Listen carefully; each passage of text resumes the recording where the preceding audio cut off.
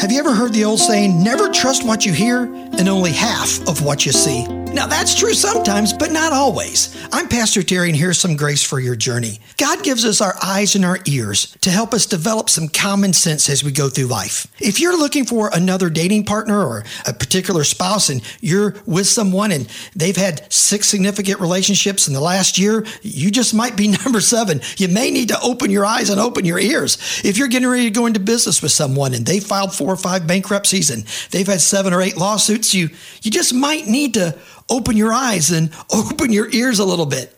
Your eyes and your ears are God's way of helping to guide you where He wants you to be. Listen to what Proverbs 20 says. The hearing ear and the seeing eye, well, the Lord has made and ordained them both. Open your eyes, open your ears. That very well may be the way that God's going to bring unbelievable grace for your journey. Thank you so much for listening to this edition of the Grace for Your Journey podcast. I pray that it has been a blessing and an encouragement to you.